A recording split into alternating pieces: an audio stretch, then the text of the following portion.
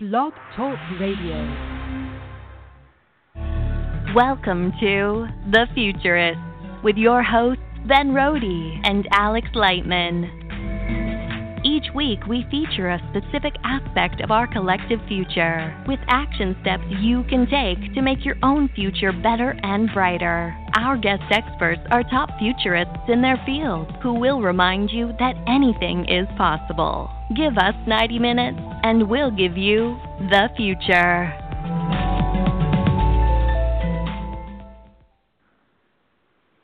Good morning, beautiful people. The inauguration day. I'm Ben, and I am way more excited about this episode than most episodes because I've got two of my favorite people on the planet on the show at the same time. And these are the two people I talk to on a regular basis every week. Out of everybody I know, these are the two people that I value my connection with so much that I have to talk with many times a week because they both raise my consciousness in different ways. So I've got Alex Lightman, my co-host. I'm so honored to be doing the show every week, who is the smartest person that I've ever met by a long shot. And then I've got Andrew Bartzis, the Galactic Historian, who's the most psychic person I've ever met by far. And the stuff that he talks about is so mind-blowing that I had to ask him to keep it only slightly less mind-blowing for this audience, just so that we can do for the full 44 minutes without a deep trance state, which is what happens when you start getting all this galactic information. So we want you to rock your day today. So this is going to be a great show. I'm so excited. It's still the beginning of 2017, and there's been a lot of fear of the Trump election. And one thing Alex was saying is that this is, more people are afraid right now than have ever been about.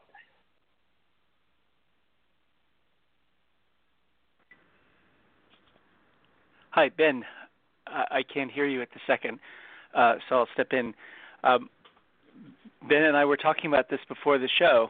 I put up a question on Facebook and said that future historians will look back on the Trump administration and will ask, and I asked to make a one-word summary of that. And I was very surprised that I'm counting up 247 one-word responses, that only 19 of them were positive. And of those, that included the word interesting, which is what you say if you go to someone's home and they give you some food and you don't really want to tell them what you think, so you say the word interesting as kind of a placeholder for withholding your opinion. And so what is it that makes people so afraid? I'm glad that we can talk with Andrew. Andrew has been our most popular guest in the show, and I found it interesting. Somebody made a YouTube of our previous show and said, and posted it, and it had 0 dislikes. It's the first thing I've seen on YouTube that had 0 dislikes.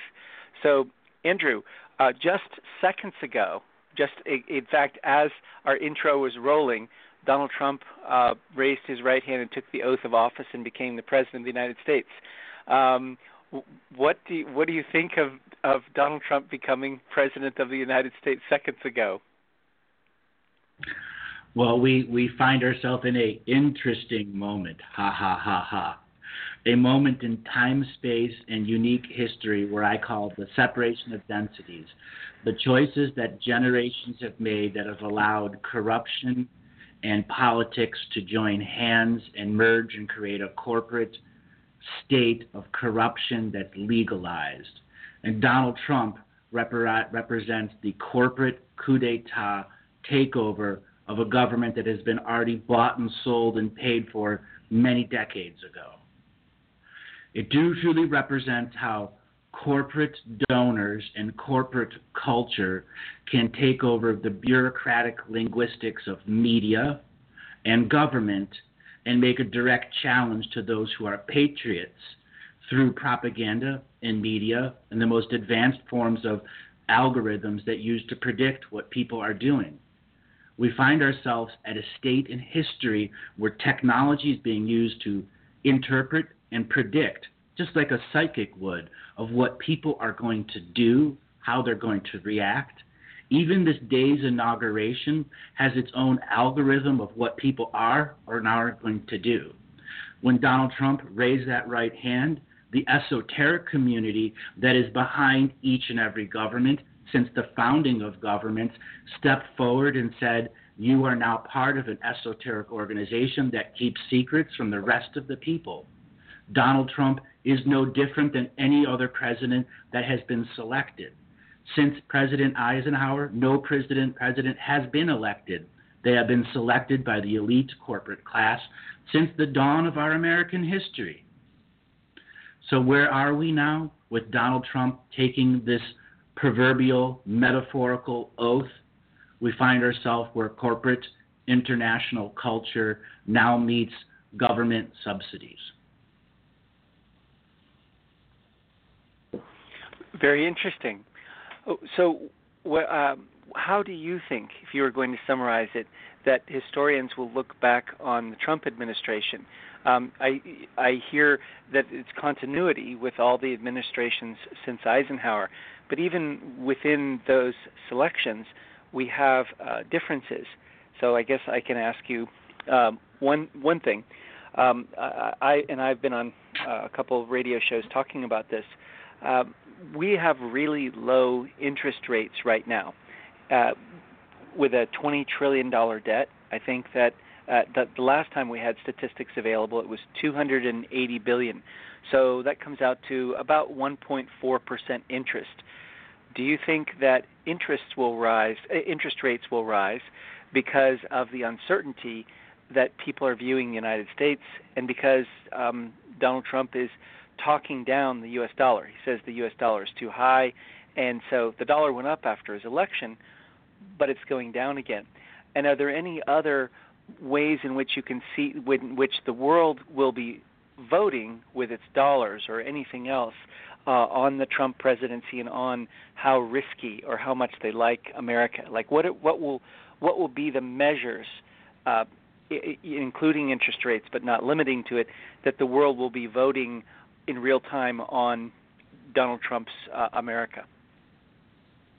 Well, the Fed is ultimately what determines interest rates, and they used quantitative easing and a 0% interest rate for many years of the Obama organization before they tried to raise it, and all of the dollar traders worldwide crashed.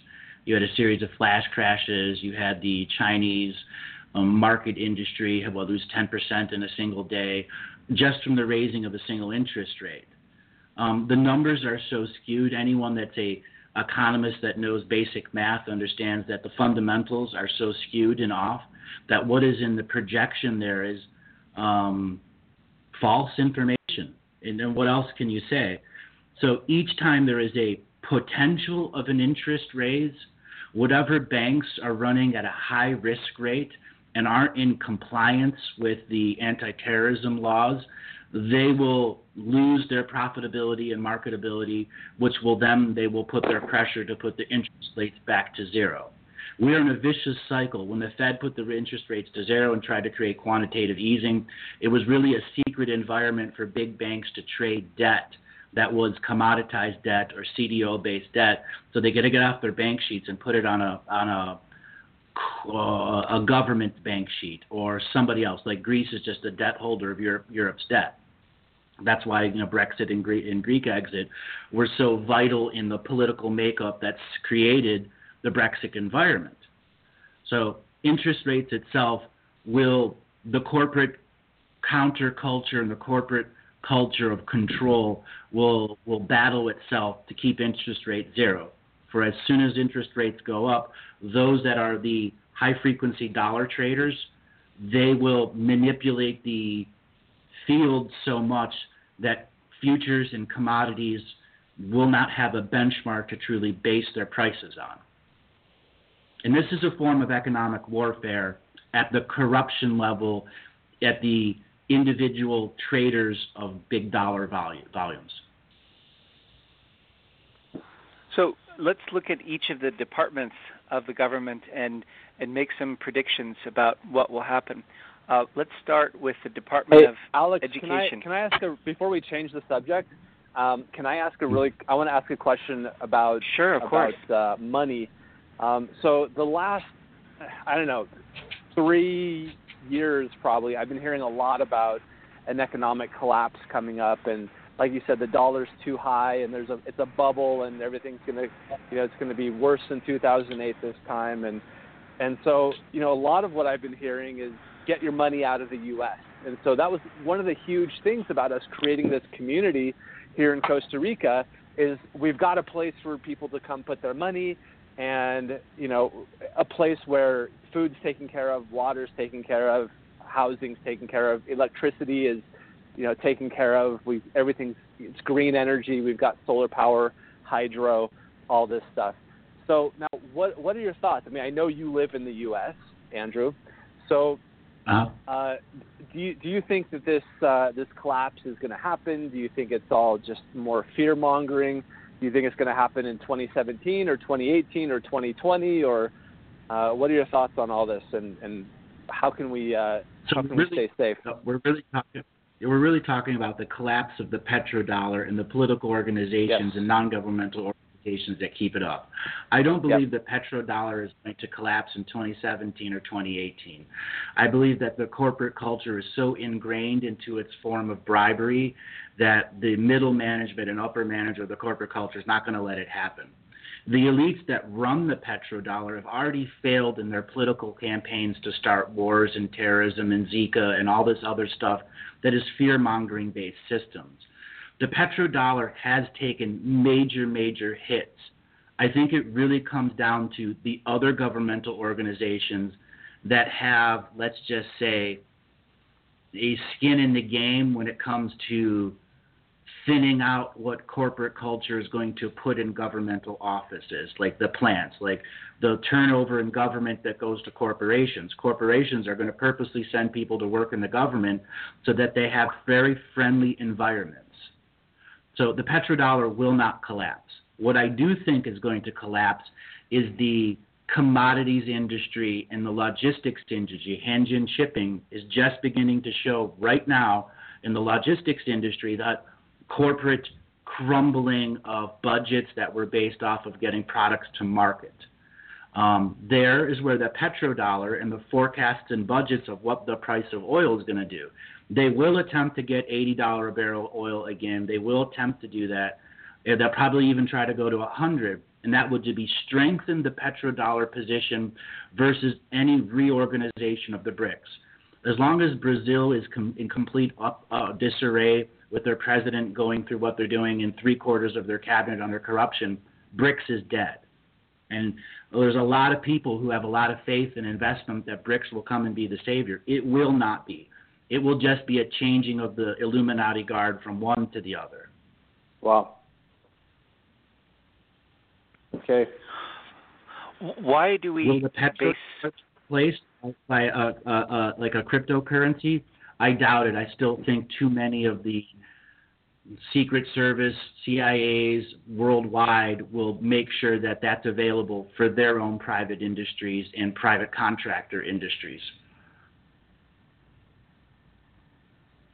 You can't run it without a secured backbone, period. Why are we putting so much faith and trust in the Federal Reserve, enough to give them a few years ago with no debate a 100-year charter, and the petrodollar, when if you look ahead, we can see a future by 2030 in which we don't use fossil fuels. And as you've just mentioned, cryptocurrencies can be started by almost anyone. Bitcoin is just one of many currencies, but cryptocurrencies were worth, in 2008 or so, they were worth at most a few tens of thousands of dollars, and now are worth $16 billion. So there's the Bitcoin to crypto ratio, which is always between 70 and 90%. But why do we put so much faith in these things that are going to be going away? Why are these the pillars of our society, and why are we not preparing for something different and better to replace it? to be blunt, the Babylonian money magic curse that we all fall under, that says human beings are chattel according to all laws, that human beings are commerce according to all laws, that all human beings are valued under a number at birth when you have your foot stamp or your first fingerprint.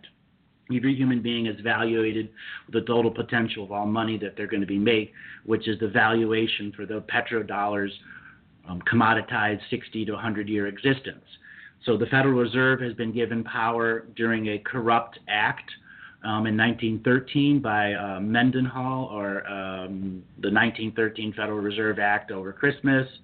So it has power because we gave power to the top banking families over 100 years ago. And there is no single government entity or organization that has any checks and balances over the Federal Reserve. So ultimately, we've given the power away, and out of tradition and generational passing of knowledge, they've retained the power until Ron Paul wanted to audit the Federal Reserve, but suddenly that was hushed up and put away, because if they truly audit that, they will discover that there is much more on the books that were never mentioned. Like you were saying, 20 trillion. I believe it's closer to 200 or 400 trillion in debt. Do you add in all the CDOs and all the other things that corporations have been doing in their money magic process? Well, the chief White House strategist has a video on that you can find, Steve Bannon, saying that he believes that the true debt, including the contingent liabilities, is 200 trillion. So the guy who is arguably the most powerful person in the White House besides Donald Trump himself agrees with at least one of the numbers that you just gave, which is 10 times the official number. And how about the petroleum, basing our economy on petroleum? One thing that always baffled me is why the West would base it on petroleum, because if you look at the trillion barrels of conventional reserves that are still in the ground, the U.S. only has about 20 billion of those, so 2%, and the major oil companies, Exxon, Mobil, and everybody, have only about 150. So they have only 15%, while the state oil companies like Saudi Aramco have 850 billion barrels. So they don't have anything remotely like a majority share. And it would just seem to me that that's a very unstable basis for the West, especially since we are now allowing lawsuits from the city of New York from 9/11 families to go after Saudi Arabia, and we're doing basically nothing to support the relationship we have going forward. So if we don't really have the oil, and we're not even getting along all that well with the people who have the biggest reserves of oil, what are we thinking? Why are we doing this? Tradition, ignorance to tradition, and the corporate and government bureaucratic culture that says oil is the only way, that is supported by government scientists who say oil is the only way, that's supported by corporate culture that puts ads on TV that make people feel good about shale oil, so on and so forth. It is ultimately propaganda that keeps us on the nipple of the petrodollar and on the petroleum that's based within it. I was saying before 200 to closer to 400 trillion. We aren't taking in the military-industrial complex's secret banking system, which ultimately the Fed Reserve sheet would reveal. So there's another 200 trillion in that cooked books of the Fed that is intermixed with our actual petrodollar system. I believe there's two types of currencies running now. A corporate military industrial complex cryptocurrency traded amongst the Fed offices that directly give contractors, Lockheed, any of those big military industrial complex organizations access to their own crypto dollar that's separate of the books that is being propaganda promoted to the people who consume the information and the benchmarks, let's say, of employment, commodities, values, and so on and so forth. For people, such as in any of the banks or any of the trading industries, they need to have benchmarks that they can make forecasts on so they can sell to who? Us. When one looks at those benchmarks, ultimately understand that the entire system is propped up, the entire system is a casino, and the bank always wins. So one thing that I heard you say that I think would be an action step to actually taking our power back would be to edit the Fed. And I know that Trump was talking about that recently with Rand Paul. And so do you think there's any possibility that that's going to happen? And if it did happen, would we be able to actually make some changes there? No. I think the most important thing anyone can do is understand that there is an energetic projection of control over you, and to reclaim your power over the energy of the Babylonian money magic system. There are a variety of ways to name it, to claim it. One of the things that I use on my website, andrewbartzis.com, under the Insights tab, is a revocation for banking and government. One that looks at the esoteric processes and the upfront propaganda process and says, I do not consent, I break all contracts, vows, and agreements, I demand the instant repayment. So the energy body of me is no longer quantumly entangled with what they're trying to force us to believe. That's the first most important step, is to name it and claim it within yourself, to take back the power of evaluating yourself and not allowing the system to evaluate and commoditize you. Because by law, we are chattel.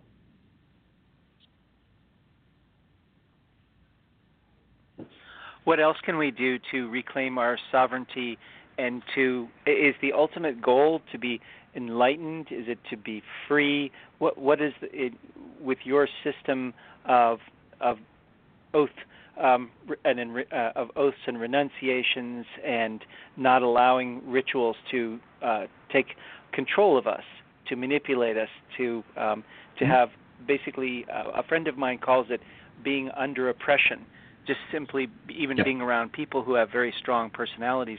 How do we free ourselves of oppression, and what's the end state of your philosophy and way of looking at life?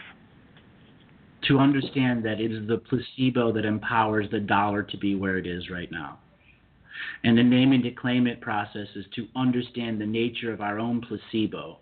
They are just words that we put our own power to, that we take the power of myth away and do not allow the power of the myth of the dollar, the rand, the cougarand, the rupee, any of that to have any power over the divine co-creative being we are. We are now one thought construct away that is shareable and not valuable, not able to be evaluated by the system, that can change the entire structure of the way people think. So it's the placebo behind your words, and how your placebo empowers your environment so that when you turn a switch on, the light goes on. It is your placebo that says that gasoline engines even work the way that they do. So within the name it to claim it process is the self-contemplation of the nature of our reality, which is placebo-based.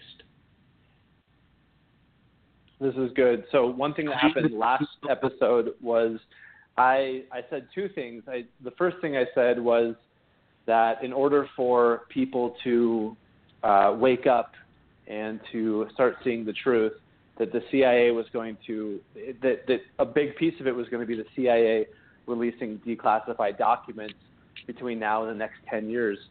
And the other thing that I said was that, so I said that, and then 3 days later, they released 13 million pages worth of documents, right?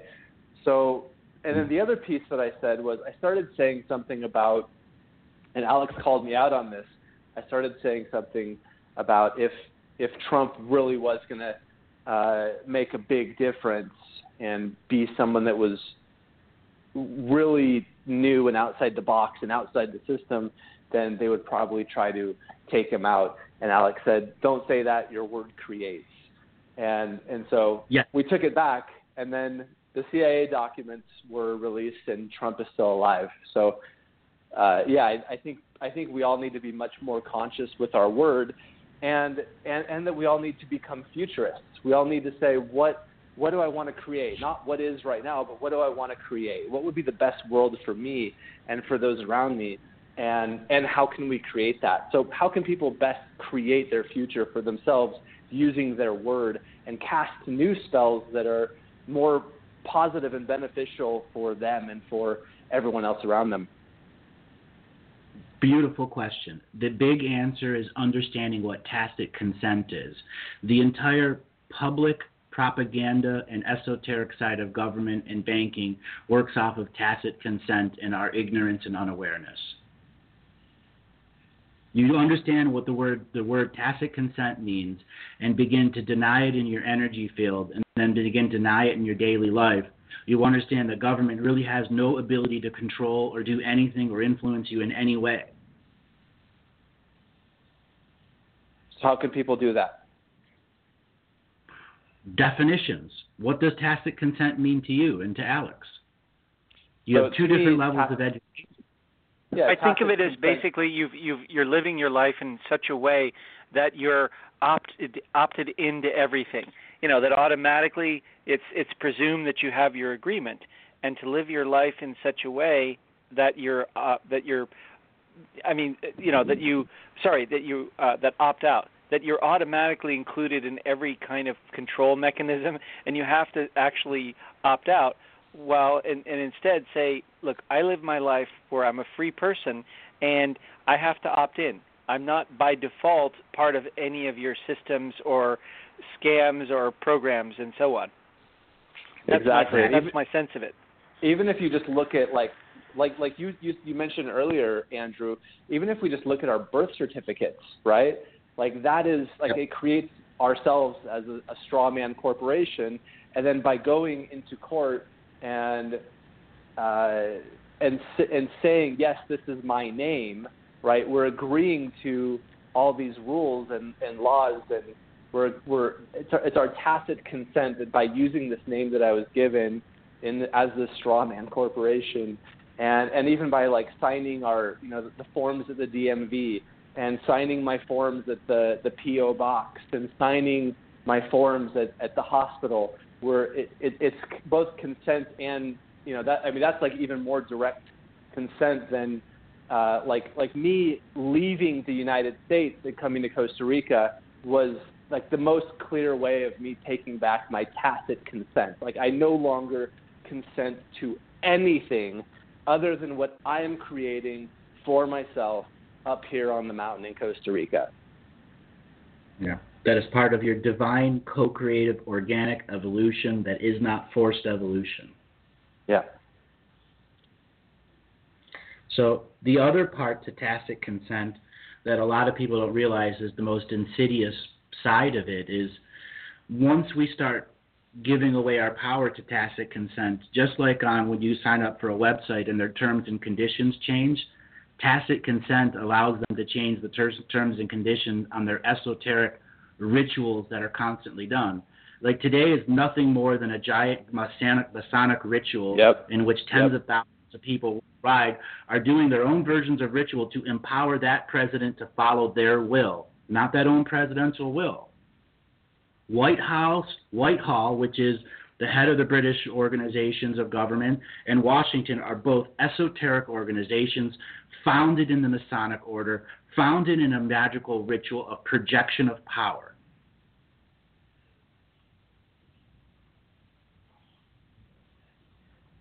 Awesome. It is our task. I know you have good questions.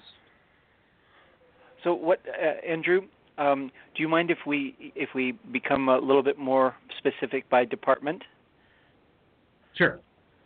So we have the Secretary of Education, Betsy DeVos, who is the sister of Eric Prince, the founder of Blackwater, which, of course, is a mercenary firm. What do we have to? How do we wrap our heads around the fact that a person with no education accomplishments and who has a bachelor's degree, who doesn't know the basic things, but whose brother provided valuable intelligence and disinformation in the last days of the campaign, is Secretary of Education? I ask that in part because I won an award for being one of America's 10 most innovative educators, and I just think about the fact that in some ways, if not many ways, I'm actually more qualified to be Secretary of Education, and there are are tens of thousands of people who are more qualified than I am to be Secretary of Education. Why would we choose someone to be Secretary of Education?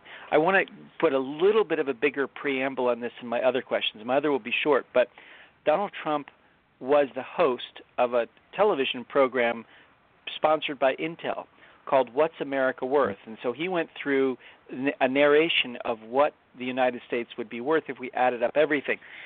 And Trump himself, in his own words, in a script that he helped to write, said that all the minerals in the ground are worth about $3 trillion.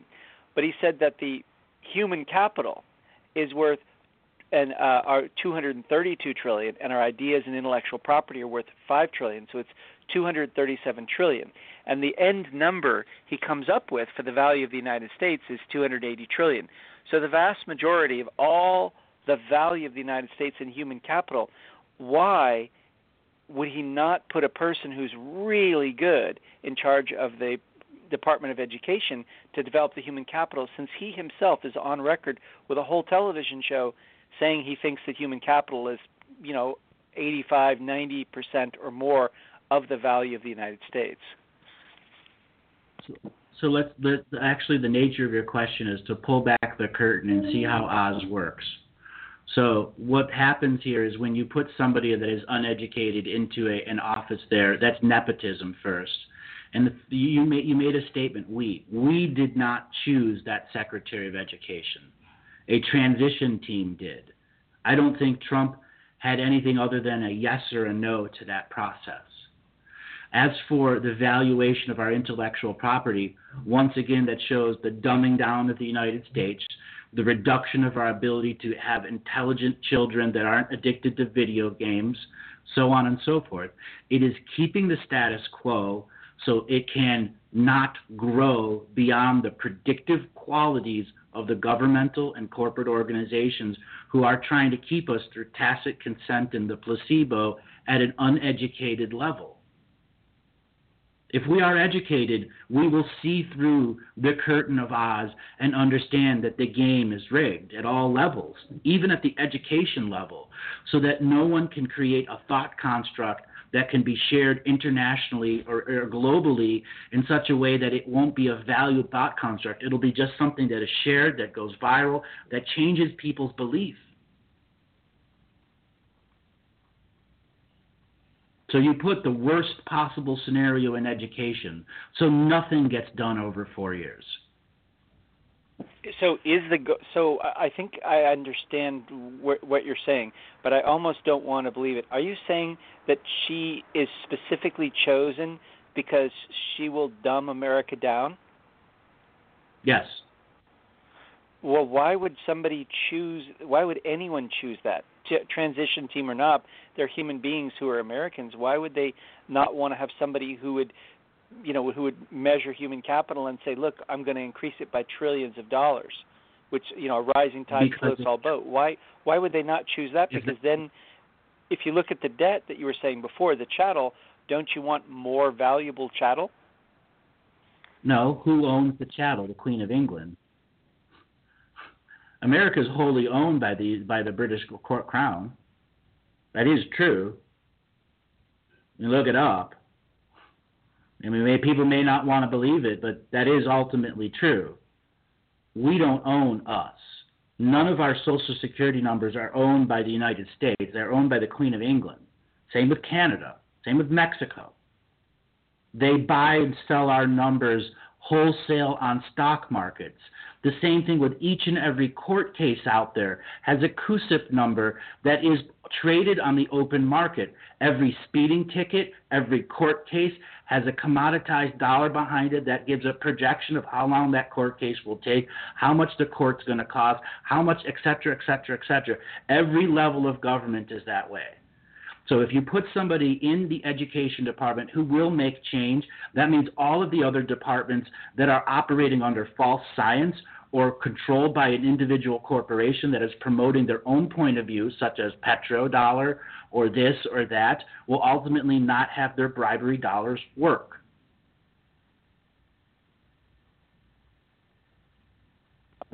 Where do we find out more about this?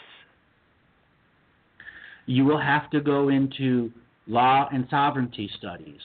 This is where you'll learn ultimately who owns the United States and has owned the United States since the 1860s. So I've heard about all this stuff before. I looked into it probably 10 years ago or something by now, and it is one hell of a rabbit hole that you can just keep going down. And so for those of you that haven't heard of it, I definitely suggest looking it up. I did a series of law and sovereignty shows, about 180 hours, with the top 20 law ninjas of the world. Is that available somewhere? Let me tell you. Yeah, that's all available on my website or on YouTube.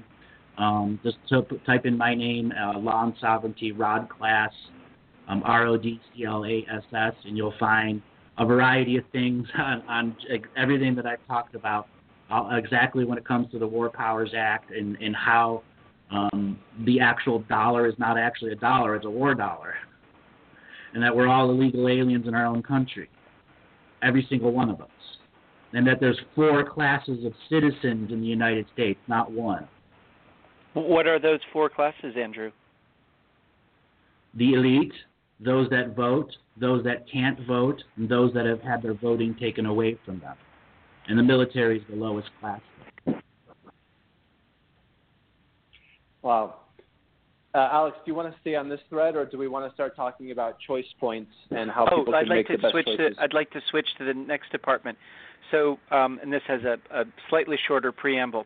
The biggest scam of Silicon Valley in recent years is Theranos, started by Elizabeth Holmes, who wore black turtlenecks to make herself look like the female Steve Jobs, the youngest self-made billionaire, the subject of hundreds, if not thousands, of fawning editorials and articles.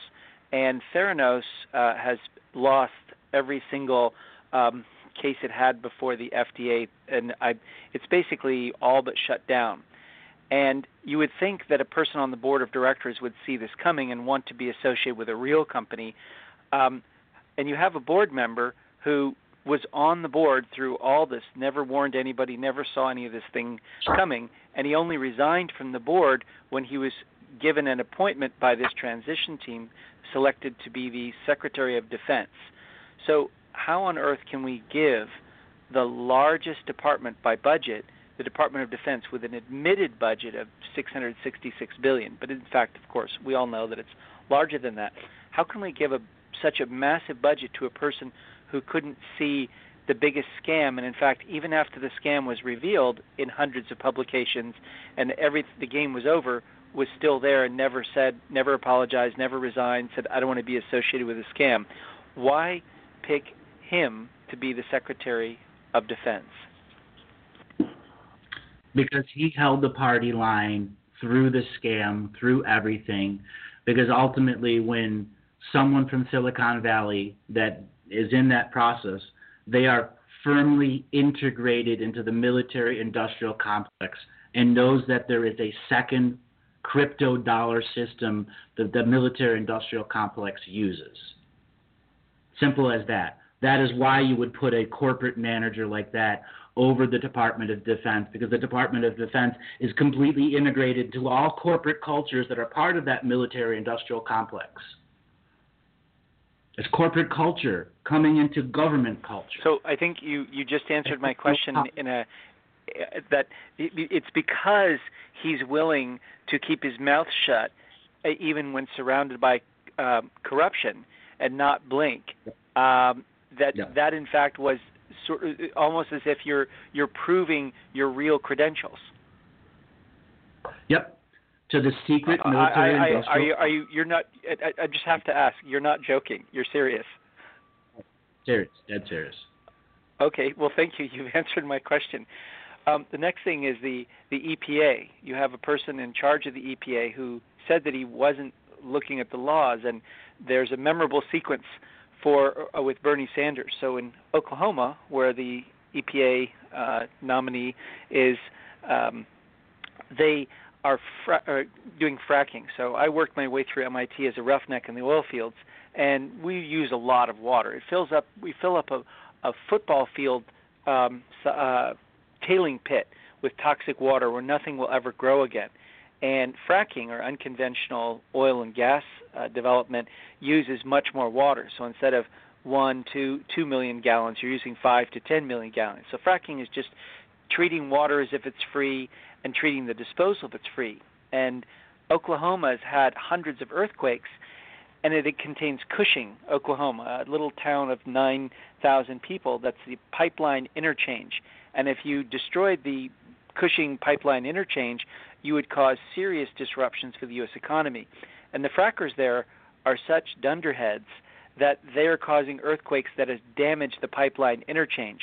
So Bernie Sanders is asking about that, and the EPA nominee says that he's concerned, Pruitt, and he says, but did you actually speak out in public against this? And he just uses a word salad, which is basically no. So how on earth can we put a person in charge of the EPA who's against the EPA, even though if they were actually following the law, they wouldn't be potentially destroying the pipeline interchange and costing the United States and the oil and gas industry $1 trillion? It just seems like, personal selfishness taken to the absolute extreme, with the looking out for their own personal interest at the expense of the whole, yet he's asked to look out for the good of the whole. What's going on here? So we've got about 2.5 minutes left on the show, and I do want to get to Andrew's things that people can do for themselves over 2017. Andrew, I know we're just going to have you on again really soon, but okay. You got about 2 minutes left. The real answer to Alex's last question is nepotism at the highest layers. The EPA has, I think, 90% of all its employees came from the industry itself. So most of them are plants that are causing other corporations' projects to be held up in red tape and bureaucratic linguistics and compliancy to anti-terrorism laws.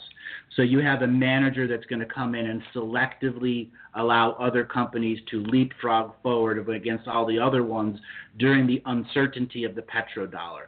That is ultimately why that type of collective manager would be put into that EPA office, because it's the EPA that ultimately handcuffs the majority of choices that corporations make.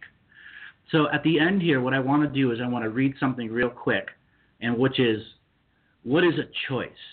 Each choice has a sub-choice within a set of choice points that creates a subconscious map of adherence of choices that help define our reality. The reality is based on all of our choice points combined in the ever-present moment of now. Can you ultimately see the relation of choice and reality functions? If you can change the reality functions in choice point orders to manifest multiple choice point sets that override, outcreate, or disregard the previous set of choice points if you should choose. You do this every day you go to work and live without the fullness of your being present as a slave job. Now, can you flip the table of understanding to take advantage of choice in the ever-present moment? Engage your genius and not your sub-genius. Make a clear separation of what is your genius and your sub-genius. From there, it's as easy as making a choice for what you want for breakfast. So there are a greater set of choices one can make that allows their placebo to make changes within their own life. So if you go to my website, andrewbartzis.com, and you see the top of the page, you'll see a tab that says Insights. You'll see 7 insights that are there, and one of them is called the Union and Communion Collective Consciousness Strike. And it is a word conjugation process that engages our placebo to disengage at a higher level of thinking how we tacit agree, how we allow forced evolution to be a part of our lives. And it is written in what I call the sacred neutral point of view. So it takes the most harshest subjects of charge and polarity and reduces them into a way to say no with still love behind your frequency that allows others to become the signature frequency match for communion, union, and peace. That is ultimately what each and every sovereign, heart-based being in this world wants, is a way to have life, liberty, and the pursuit of happiness, and the true message behind the spirit of what the United States was meant to be. Ultimately, it is not that anymore. It is a world of tacit consent that will change faster than you can blink your eye or have a bite to eat. We now come to a moment where our esoteric process. Our secret internal functions of our internal dialogue have the greatest power over this reality. You can change it at any moment in time. A choice to become a signature frequency match for the non-distortion with the mantle of raw responsibility equal to one's own level of awareness. Your level of awareness will determine what tacit consent